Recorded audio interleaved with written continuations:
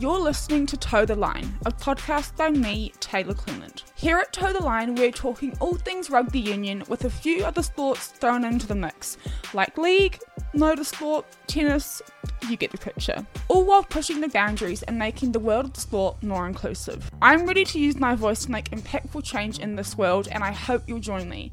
So let's toe the line together.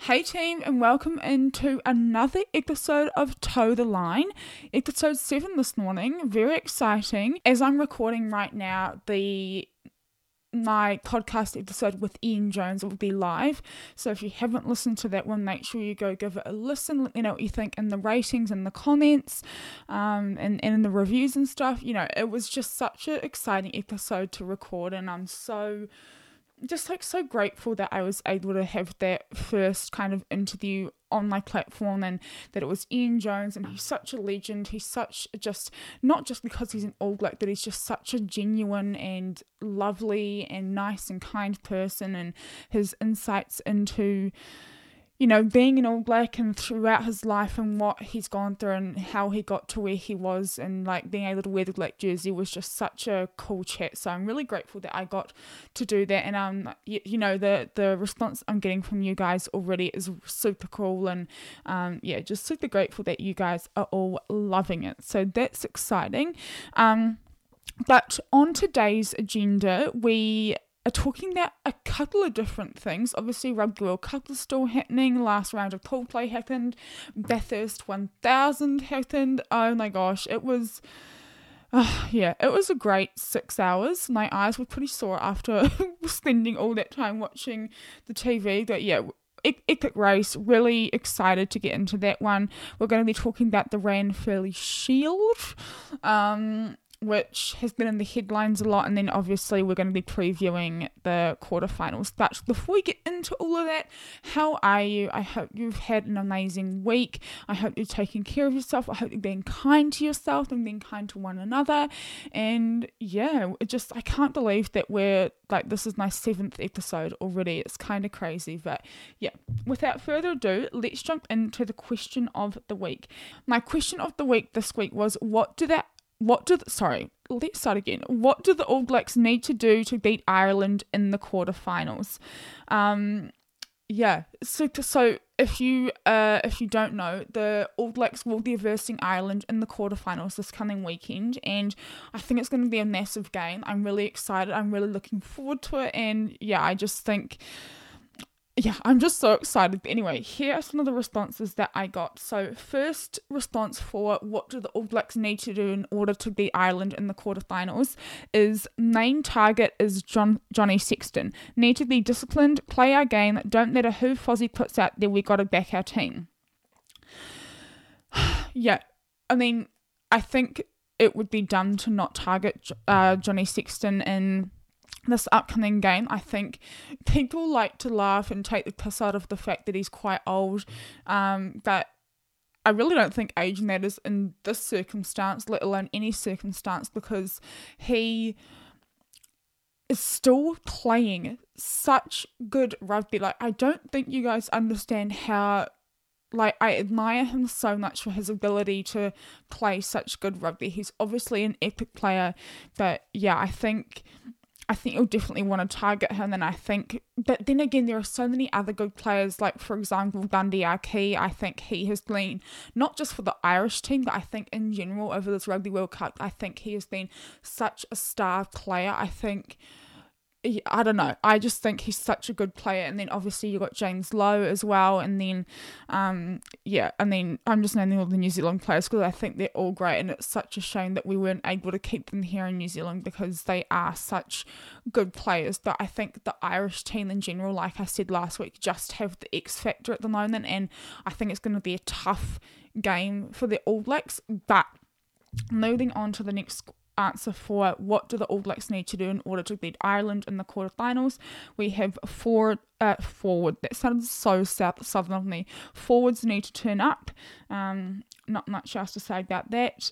Someone commented turn up, so I'm not sure whether they mean turn up as in turn up to the game and then we'll automatically win, which I do not think will happen, or they mean turn up as in turn up to play well, if that makes sense. I don't know. Anyway, I just thought it was funny, so I had to add that in. Next response I got for what do the All Blacks need to do in order to beat Ireland in the quarterfinals, I got stop conceding silly penalties, hold on to the ball. To which I replied to her and she's come back with, yep, agree. Well, they're super interesting to see them play under pressure because I don't have much confidence in us if we are put under a lot of pressure, which is a super interesting take because I think in that French game for the opening game of the World Cup, we were put under a lot of pressure. Obviously, we didn't win that one, but also in that, I always come back to that Walnut game that Twickenham against South Africa because I think that was a really good testament to what happens with this current All Black side when they are put under pressure and we don't play well. And so I'm a little bit nervous. Do I think we've found our feet in this competition? 100%. But I'm a little bit nervous about, just about what will happen if we put under pressure. I don't know. I think we've kind of come into our own in this tournament, so I think we should be okay and we'll be able to adapt, but you just never know until the game is played. Next answer I have for what do the All Blacks need to do in order to beat Ireland in the quarterfinals, we have dominate in the forwards and in defence. To which I replied, yep, do you think we can win if we aren't able to play our own game? Like I was mentioning earlier, that's something that I am mildly on the rocks and concerned about. And they've replied saying, no, we won't win if Ireland won't allow us to play the running game. We can't simply rely on a game plan that requires us to play force back. If we are to win, we need our forward pack to be ruthless and dominant. Yeah, it's, I don't know, I'm on edge, if you can't tell, about this game coming up against Ireland. I just think it is, if we are able to play our own game and run them around the field, then I think we will be good. I think it will be a really good game. But I think teams like Ireland have researched our game plan enough to know that if they can slow the game down and disallow us to play our own game and not have possession of the ball and not be able to get territory and all that sort of stuff, I just don't see us winning. But on the flip side of that, if we are able to control and dominate the game and play the running game, which is quite obviously, in my opinion, what the kind of All Blacks game plan is up until this point anyway, I think we'll have a good shot at winning. But yeah, I just don't. I've had a number of conversations with a number of people and we're kind of all on the same wavelength when it comes to the running game, and we're not sure if Fozzie has kind of given any thought to any other game plan, which sounds ridiculous when you say it out loud, but we just haven't seen much of any other game plan, if that makes sense. And yeah, I don't know, it's just an interesting one. Anyway, we've got a couple more for the question of the week. Next one is, I'm afraid if Fozzie puts Beauden Barrett at fullback, we're going to be seeing a lot of force back there, therefore Ireland are going to catch on. Yeah, like I said, I've mentioned it a couple of times now. You just like to hope and pray and think that Fozzie knows what he's doing with this game plan, and hopefully they've got a backup game plan, which I'm sure they do, but you just never know because we haven't really seen much of it. But that was question of the week. I want to talk about a kind of big headline that's been kind of going around in the rugby space here in New Zealand, and potentially maybe overseas as well, but I want to talk about the Ranfurly Shield. For those of you who don't know, the Ranfurly Shield is this big log of wood that goes around the NPC teams, and they can be challenged for it. So the team in question at the moment is the Hawke's Bay Magpies, and the Hawke's Bay Magpies are a team in the Bunnings Mitre 10 Cup. It's not called Mitre 10 Cup, that's always what I refer to it as, but it's kind of like the NPC game. So for those of you who aren't kind of familiar with New Zealand rugby levels, NPC is the stage below Super Rugby, so it's more like provincial rugby rather than franchise, as in like Blues, Chiefs, all that sort of stuff. So the Ranfurly Shield is a shield that if you I believe it has to be challenged at least 7 times throughout the season, and I think that like regenerates every time a new team gets a hold of it. So the Magpies, the Hawke's Bay Magpies, got this log of wood, as they call it, or the Ramsdale Shield, and what kind of essentially happened is it looks like they've said that, quote unquote, someone dropped it on the cement pavement and it broke. Bearing in mind, this is a really prestigious piece of wood. It's like it's a shield, and it's prestigious, and it goes back years and years, and people have so much respect, and you should have so much respect for this shield, and they've dropped it. And there was also seen to be some white powder in suspicious looking lines on the shield as well. And I have my thoughts on what happened, but essentially I just wanted to talk about it because it is quite a big talking subject at the moment here in New Zealand. And Brad Wigger, who's the captain of the Magpies and their head coach, held a press conference saying that they didn't know what happened because they weren't there, which I think is interesting. But no one is really kind of... I think I want to, if you watch the breakdown, John Kerwin and Nils Noliaina and Jeff Wilson were all asked about the shield and what they thought of it, and John Kerwin and Jeff Wilson kind of got quite, I'd say, like relatively fired up about it. Nils, he didn't really get too fired up about it. I just don't think it's in his personality to do that.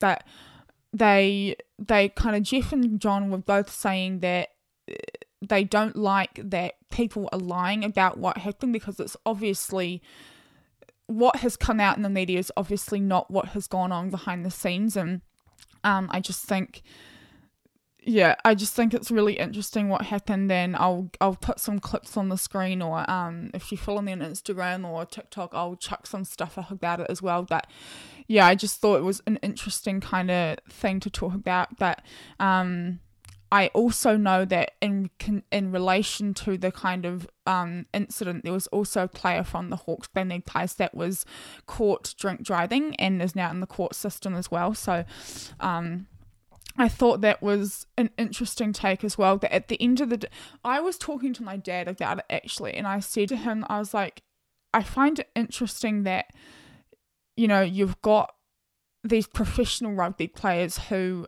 are going into like the pointy end of their season, as in like playoffs, like quarter-finals, semi-finals, and here they are like partying and getting drunk and potentially doing drugs. Like that's never confirmed. No, that hasn't been like confirmed or denied. But I just think it's interesting that these quote-unquote professional sporting people are getting drunk off their face at the pointy end of their season. I think in terms of drinking within the rugby kind of space, I think it's relatively normal. I think it just comes with the territory. But I don't know, I just think it's an interesting kind of scene. And my dad kind of said that, you know, NPC isn't really professional level footy and all that sort of stuff, which I'm not sure if I agree with. I think if you're getting paid to play a sport, then you're professional in one way or the other, and one way or the other, And yeah, I just think it's interesting what happened, and will be interesting to see what happens come when I think it'll be interesting to see what happens when the verdict is given down for that guy who was drink driving, and if the truth will ever come out, we don't know. But anyway, moving on, let's talk about the final round of pool play. Final round of pool play for the Rugby World Cup. We had the All Blacks versing Uruguay. I'll be honest, that was on Friday, and I'll be honest, I didn't really watch too much of that. I just watched a couple of moments here and there. The final score was 73-0 to New Zealand, so nothing really to write home about.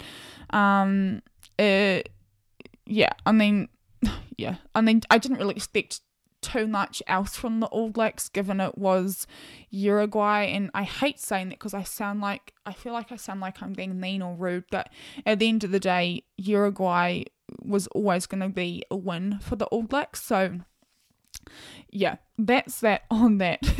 At halftime, the score was 26-0, which I thought might have been a little bit higher. I know that they took like a good 15-20 minutes to kind of get the feet moving or like get into the game, which I also found interesting considering it was against Uruguay. But yeah, I mean, a win's a win. Last game of pool play, and now they finished second on the table, which means they'll be versing Ireland next weekend in the quarter-finals, which we'll get into. The one game I did want to talk about, though, was the Ireland and Scotland game. Without sounding rude, I don't know why people were thinking Scotland were going to win this game. Like, I know that sounds bad, and I know that's, I don't know, I feel like that just sounds really bad, but without sounding rude, I don't know why people thought Scotland were going to win against Ireland. The final score for the Ireland and Scotland game was 36-14 to Ireland, and at half-time the score was 26-0 to Ireland. I mean, the ball never really got anywhere near Ireland's try line. Scotland really didn't have too much ball in hand. I thought Ireland played really well. I think they were always going to play really well. I was talking to someone before this game and they said it was going to be a statement win from the Irish. Do I think it was a statement win from the Irish in this game? I don't think so, but it was a win's a win. They topped their table. What I find, so obviously the world ranking is still first and Scotland are fifth, which is interesting. You'd like to, I think maybe that's where people thought the game was going to be a bit better, but yeah, regardless, a win's a win for Ireland. Scotland are now out of the Rugby World Cup, and it will be Ireland and South Africa who make it out of Pool B.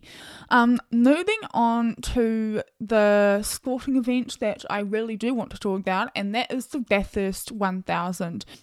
So yes, the one sporting event from the weekend that I do really want to talk about, and that was probably my highlight of the weekend, was the Bathurst 1000. And right from the word go, from qualifying on Friday, it was a bit of a hectic Bathurst. The one word that I do want to use to describe the qualifying on Friday was hectic, and another word would be chaotic. The qualifying session on Friday was 40 minutes, and within the first 10 minutes, the qualifying session was red flagged, which means there were 2 crashes in qualifying, so under a red flag in qualifying, it means all the cars have to go back into pit lane. The first red flag was Will Brown, and the second red flag was Declan Fraser, who was a wild card for the weekend.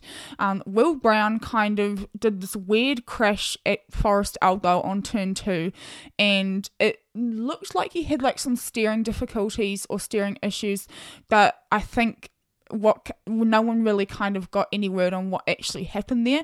And then Declan Fraser had a pretty big one, and I don't think he got back out in that qualifying session. The top 10 shootout was fast. Oh my god, the top 10 shootout on Saturday was so fast, especially across the top of the hill. It was loose across the top of the hill. Oh my god, it was crazy to see how quick they were going and how sort of fluid the car was over the top of the hill. I don't think I've seen it be so fluid over the top of the hill, which was exciting. Brodie topped the 10 to get pole position. Brock Feeney also had an epic top 10 shootout. Yeah, Brodie was the quickest in the top 10, which gave him pole.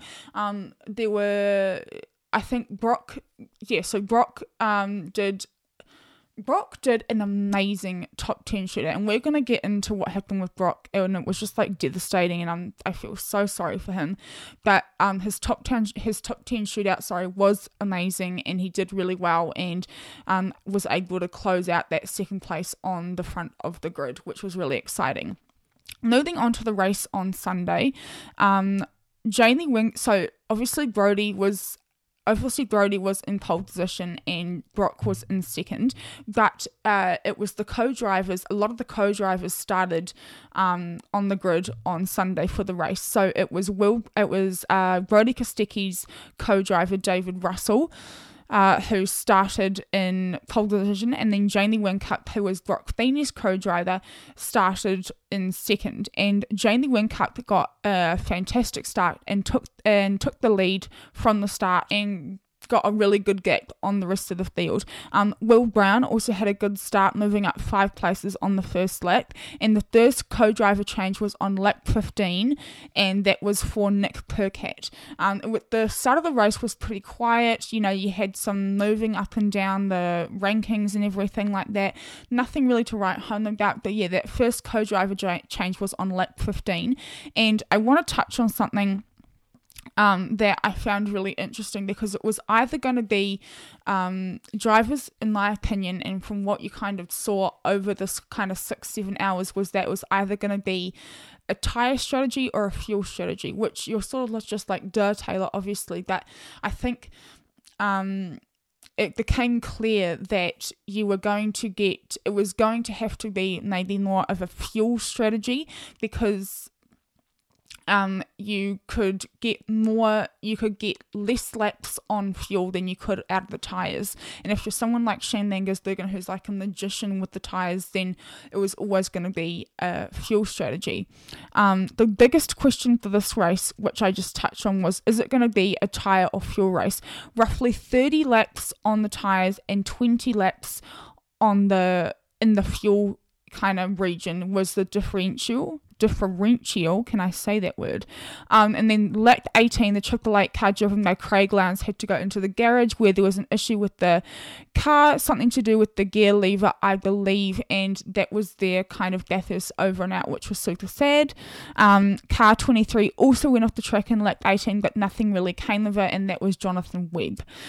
Majority of the cars had their first pit stop by around lap 25, and no one, from what I can remember, really changed co-drivers apart from that lap 15 with Nick Percat. The first safety car of the Bathurst 1000 happened on lap 28, and it was Matt Payne's co-driver who went off on turn 1.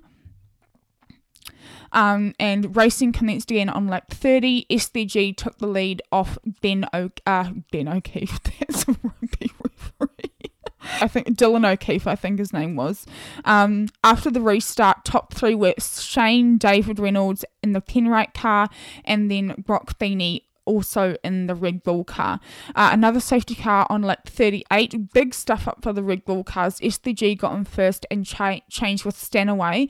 Brock had to wait, and there was also a double stack up in the pit for the 2 Ergus cars as well, with Will Brown and Kostecki. So the 2 kind of main teams, as in, well, not 2 named, but the 2 teams that were kind of leading most of the way were Red Bull and Ergus, and they both were having issues with double stacking in the pit lanes because of these safety cars, which I thought was interesting. I thought, maybe the strategy might have been a bit different, or they might have kind of planned for that, but obviously they were happy enough to double stack both their cars, which I thought was interesting. Lap 72, this is when I was really quite sad about this, but on lap 72, Cam Waters' car had a massive crash, and it was James Moffat who was driving. Got it all the way to the pit lane entry, and the car couldn't go any further, and it blocked pit lane entry, which obviously wasn't great news. And as it turns out, the Monster Energy car couldn't get back out, and Cam Waters and James Moffat were out of Bathurst for yet another year in a row, because last year they were unable to finish Bathurst as well, which is just devastating. I think with a race like Bathurst, it can be like the highest highs but also the lowest lows, so you just got to feel for those drivers. Coming into the last 60 laps of the race, the top 3 drivers were Shane Langersbergen in first, Brodie Kostecki in second, and Brock Feeney in third. Richie Stanaway, Shane Langersben's co-driver, drove so incredibly well. Obviously, there's always so much emphasis put on like the main driver in this race, but Richie just drove, I don't know how else to say it, that he drove so well, and I was so happy for him. I believe he's got actually a main seat next year in the Supercars Championship, which is really exciting, but he just drove so well. He had an incredible Bathurst, and I think that co-driver pairing of Shane and Richie just paid off in dividends, and we'll get into it, but yeah, they just had an epic Bathurst, which is so exciting. Lap 137 is where things started to go down. So Bathurst is 161 laps. So on lap 137, like, you're so close to the finish line. Like, you're so close. You've got maybe just under an hour left. So lap 137, Brock Feeney's gearbox failed and had to come into the garage from second position. And you could just see when he got in, the cameras were all focused on him and his eyes were tearing up, and it broke me in that moment. I felt so, it was just horrible to see. It was just horrible to see how devastated he was. He was still in the car. His hands were kind of covering his face, like where his helmet wasn't covering it. It was just like devastating to see. Car 99, Brodie's car, had some steering issues that didn't come back into the pit. Brock's car number 88, the Red Bull Import 88 car, was able to get back out and obviously wasn't going to finish for podium, but their kind of their idea was to get more points, which is what, like, points are super crucial, obviously, in any race, but for Bathurst especially. But they got the car back out, and then there was still something wrong with it, so it had to come back in, and I think it got out for like the last 5 laps of the race. So no podium for Brock, which was just devastating because he was doing so well. Like, he was, honestly, I really think that he could have taken it to Shane in those closing laps, because he was driving so well, and he was kind of chipping away at the time difference between him and Brodie and him and Shane. So I think we were kind of robbed a little bit of what could have happened in that race as well. But when all was said and done, Shane van Gisbergen crossed the line in first to win the Bathurst 1000 for a back-to-back win, and it was just so exciting to see. I will say, though, he won. So the gap between him and Brodie, who was in second, was 23 seconds.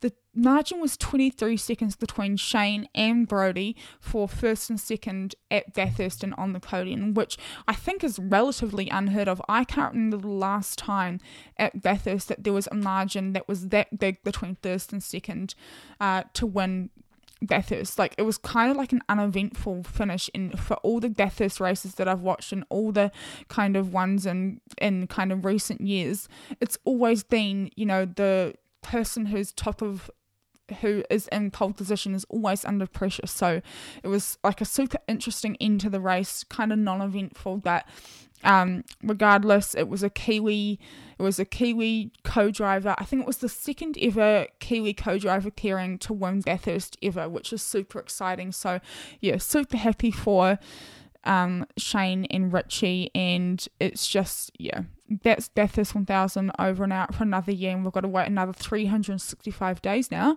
until the next Bathurst. So I will be counting down those days on the calendar, you best believe. And yeah, I don't know, I think all in all, I mean, there were like 2 or 3 safety cars this year, and in all the other Bathurst races that I've watched, there's been at least 6 or 7, like, minimum. So it was like a rather non-eventful Bathurst, which I guess is good. Like, I'm not saying that we love safety cars, but I think it makes it more interesting and kind of puts people's strategies under pressure a little bit. But yeah, pretty non-eventful Bathurst. Shane got the win back to back, and then he's off to NASCAR at the end of the year. So yeah, we'll be sad to see him go, but I'm just so happy that he got the win. I really wanted him to get the win. So yeah, really happy for him and Richie. Right, moving on to some headlines from around the world. First headline from around the world: Simone Biles wins 20th World Championship gold medal as USA blitzes competition. For those of you who don't know, I am obsessed with gymnastics. Why? Because in my delusional head, I believe that I too could be a gymnast. I can't even do a cartwheel. I cannot even, actually that's a lie, I probably could do a cartwheel if I really wanted to. But a little bit of a sidetrack, I've been doing yoga for like this past maybe just under 6 months, and my goal is to be able to do and hold a handstand. I'm getting there very slowly, but these gymnasts can walk on their hands, let alone just do like a basic handstand, let alone do these flips and things and all this sort of stuff. And here's me thinking I too can also do that and fling my body around 2 bars and fly from one bar to the next. But you've got to believe in yourself, and that's what I truly believe. So anyway, let's get into this headline. Simone Biles won her 20th World Championship gold medal as the 26-year-old continued her impressive return from the 2-year hiatus away from gymnastics, playing a key role in a historic victory for the US in the women's team final. Biles' impressive floor routine ensured the US won its 7th consecutive world title in the women's team discipline at the World Artistic Gymnastics Championships in Antwerp, Belgium. Brazil finished second to earn the country's first ever World Championship medal in women's gymnastics, with France taking third. 7-time Olympic medalist Biles was joined by teammates Sky Blakely, Shalise Jones, Jocelyn Robertson and Leanne Wong in the team final. However, Robertson, who trains with Biles in Texas, experienced heartbreak in the walnuts when she suffered an ankle injury. Wong filled the void left by Robertson by taking part in the vault and floor, 2 apparatus the 20-year-old had originally not been expected to compete in. Biles recorded 14.8 in the vault, 14.466 on the bars, and 14.3 on the beam in the first 3 apparatus. The 26-year-old was the final member of the US team to compete in the floor section, knowing that a big performance would clinch another gold medal for herself and her teammates. Smiling throughout her routine, Biles oozed confidence as she performed her twists and turns with even barely putting a foot wrong, as the judges gave her a score of 15.166. The US team combined for a total score of 167.729 points, winning by a narrow margin of just 2.199 points. In a congratulatory message on Instagram, the social media platform USA Gymnastics wrote that US women's team was in a league of its own. Biles has now won 26 World Championship medals, 20 gold, 3 silver and 3 bronze. Simone Biles is without a doubt the greatest of all time in terms of gymnastics. She is just a one-of-a-kind athlete, once in a generation athlete, once in many generational athletes. I think she is incredible. I love her so much. I think her story is amazing. I think the way she is able to, I just think she's just amazing in general. And I do have this other article, it's like an opinion piece, and I really wanted to add it in here as well. And it's about so it says, gymnast Simone Biles' most enduring move was standing up for herself. It makes no sense to stop a pinwheel from spinning and pull out a single coloured vein for examination just to see how it works. It makes even less sense to talk about Simone Biles' gymnastics in terms of her skill. That's there, yes, but it's the stick to the twirl. When Biles overcomes physics in the air, it's not a mere matter of technique. Something more phenomenal takes over in order for her to meet gravity with such dalliance, call it harmony. The legacy of the greatest gymnast who ever lived, male or female, and that's what she is after her comeback to win a 6th individual all-round championship at 26 on Friday, is that her will and her imagination are in perfect league with her body. That's what makes her soar, and let it be a lesson to everyone who thinks a young woman champion has to be driven to the point of fracture and self-doubt to become great.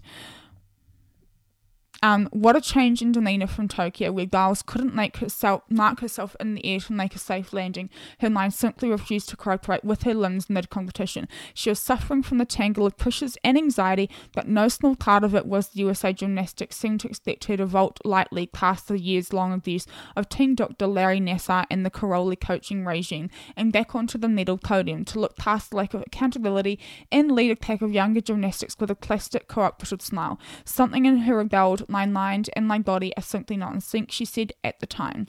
These days she doesn't complete an interview without proudly talking about her therapy and referencing self-care as the bedrock of her accomplishments, which now stand at 35 Olympic and World Championship medals and counting.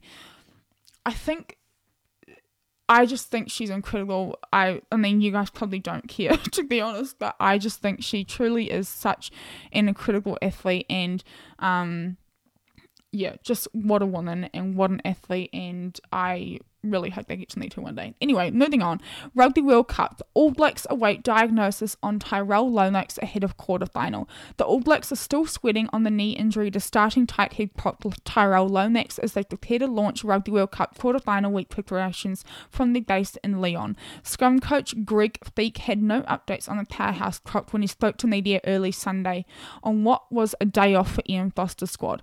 Lomax left the field with a suspected medial ligament strain early in the closing pool match against Uruguay, won 73-0 by the New Zealanders, and is in grave doubt for Sunday's quarter-final at Stade de France.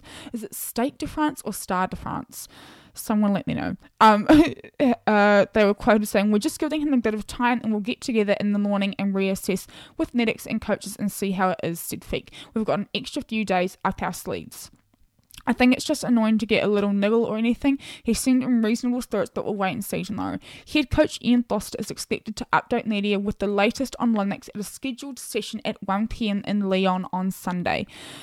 But Feek did hit some good news around loose head prop Ethan de Groot, who returns from the 2-match suspension after being red-carded for a high hit late in the match against Namibia.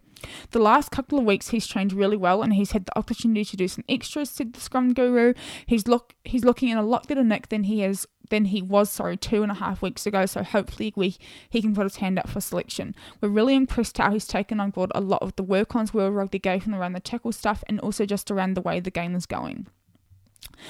If Lomax is ruled out as expected, Nepo Laulala is the likely tight head starter, with Fletcher Newell to provide backup off the bench. Newell went off with a minor knee aggravation late against Uruguay that has been cleared of any injury. Foster will choose between the well-performed Ofatonga Farsi and de Groot as his loose head starter, with the latter a good chance to be eased back via the bench after his time off.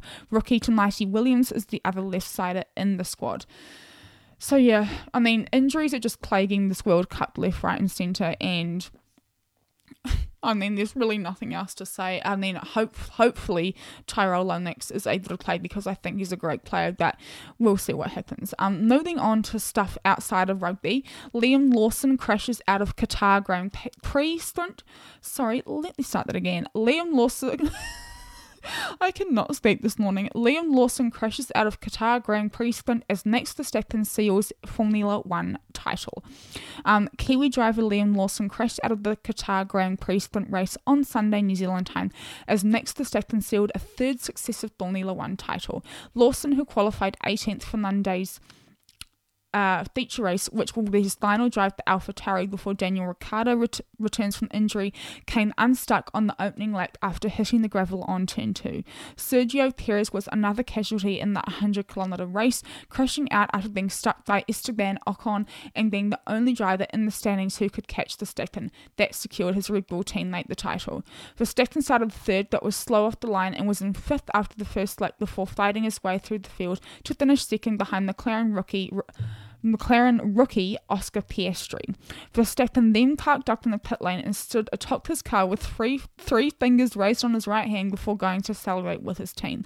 Clinching the championship in the sprint race didn't pack the emotional impact of his dramatic, controversial last lap overtake of Lewis Hamilton for the 2021 title, but still Verstappen thinks his relentlessly consistent 2023 season has been his greatest so far. I mean, I don't think that's debatable. I think he's had an epic season. Yeah, I think for those of you who don't know, to be fair, I kind of enjoy watching Drive to Survive, the Netflix series. I don't love watching Formula 1 as a sport. I think maybe because I feel so removed from it, I don't know, I'm not sure that's just me, but I just find it a lot easier to watch. People are going to come for me when I say that, but I find the Drive to Survive series a lot more interesting to watch than the actual race. I think maybe if I put time and effort into actually trying to watch Formula 1, then I'd probably enjoy it more, but I think I really enjoy watching Formula E and supercars more, but That's just neat. Last headline for this week is back on the Rugby World Cup. England sleepwalk into last 8 with Samoa escape. Owen Farrell's verdict was emphatic, in public at least, that was aimed at himself rather than England as a whole. The captain had been asked about the moment deep in the second half when his team was 17-11 adrift when he had lined up the straightforward penalty. With the shot clock ticking down on the big screen, Bernard Bowley's costly dawdling against the All Blacks, knocking around somewhere in his memory, and the impetus entirely on England to get on with play. Inexplicably, Farrell was timed out. I was unaware of the clock. I obviously got lost a little, he said. It summed up an England performance that threatened to their sleepwalk into a nightmare. That afternoon had begun brightly. And the narrative remained wrapped around him. As the Samoan anthem played, he stood to attention, his eyes fixed somewhere up around the stadium rafters. When God Save the King played, he belched it out with guts, and when the match started, he was everywhere. That made no sense, but anyway, the match, I believe the final score for that Samoa, actually, I can tell you, I'm not gonna, the England and Samoa final score was 18-17 to England.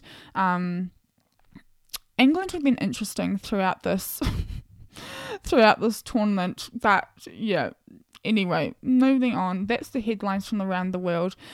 Let's look ahead to this coming weekend and preview the Rugby World Cup quarter-finals. Take a deep breath, because I am nervous. We're now at the pointy end of this Rugby World Cup tournament, Rugby World Cup 2023, and tensions are high. That's all I'm going to say. But for quarter-final 1, on Sunday, we have Wales and Argentina, and then quarterfinal 2, which is the one I am most nervous for, obviously, is Ireland and New Zealand, and that game is being played at 8 o'clock New Zealand time. On Monday morning at 4 o'clock New Zealand time, we've got England and Fiji, and then quarterfinal 4, the final quarterfinal, at 8 o'clock New Zealand time, we've got France and South Africa. Just off the bat, the quarterfinal 1, Wales and Argentina, I think I'm going to go and back Wales for that one. I think Wales will probably win it. I think it might be a little, I think the scoreline, I'm going to say Wales are going to put at least 10 points on Argentina. That's where I'm going to leave it.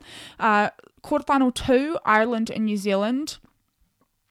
I've got to back New Zealand. I've got to back our boys in black.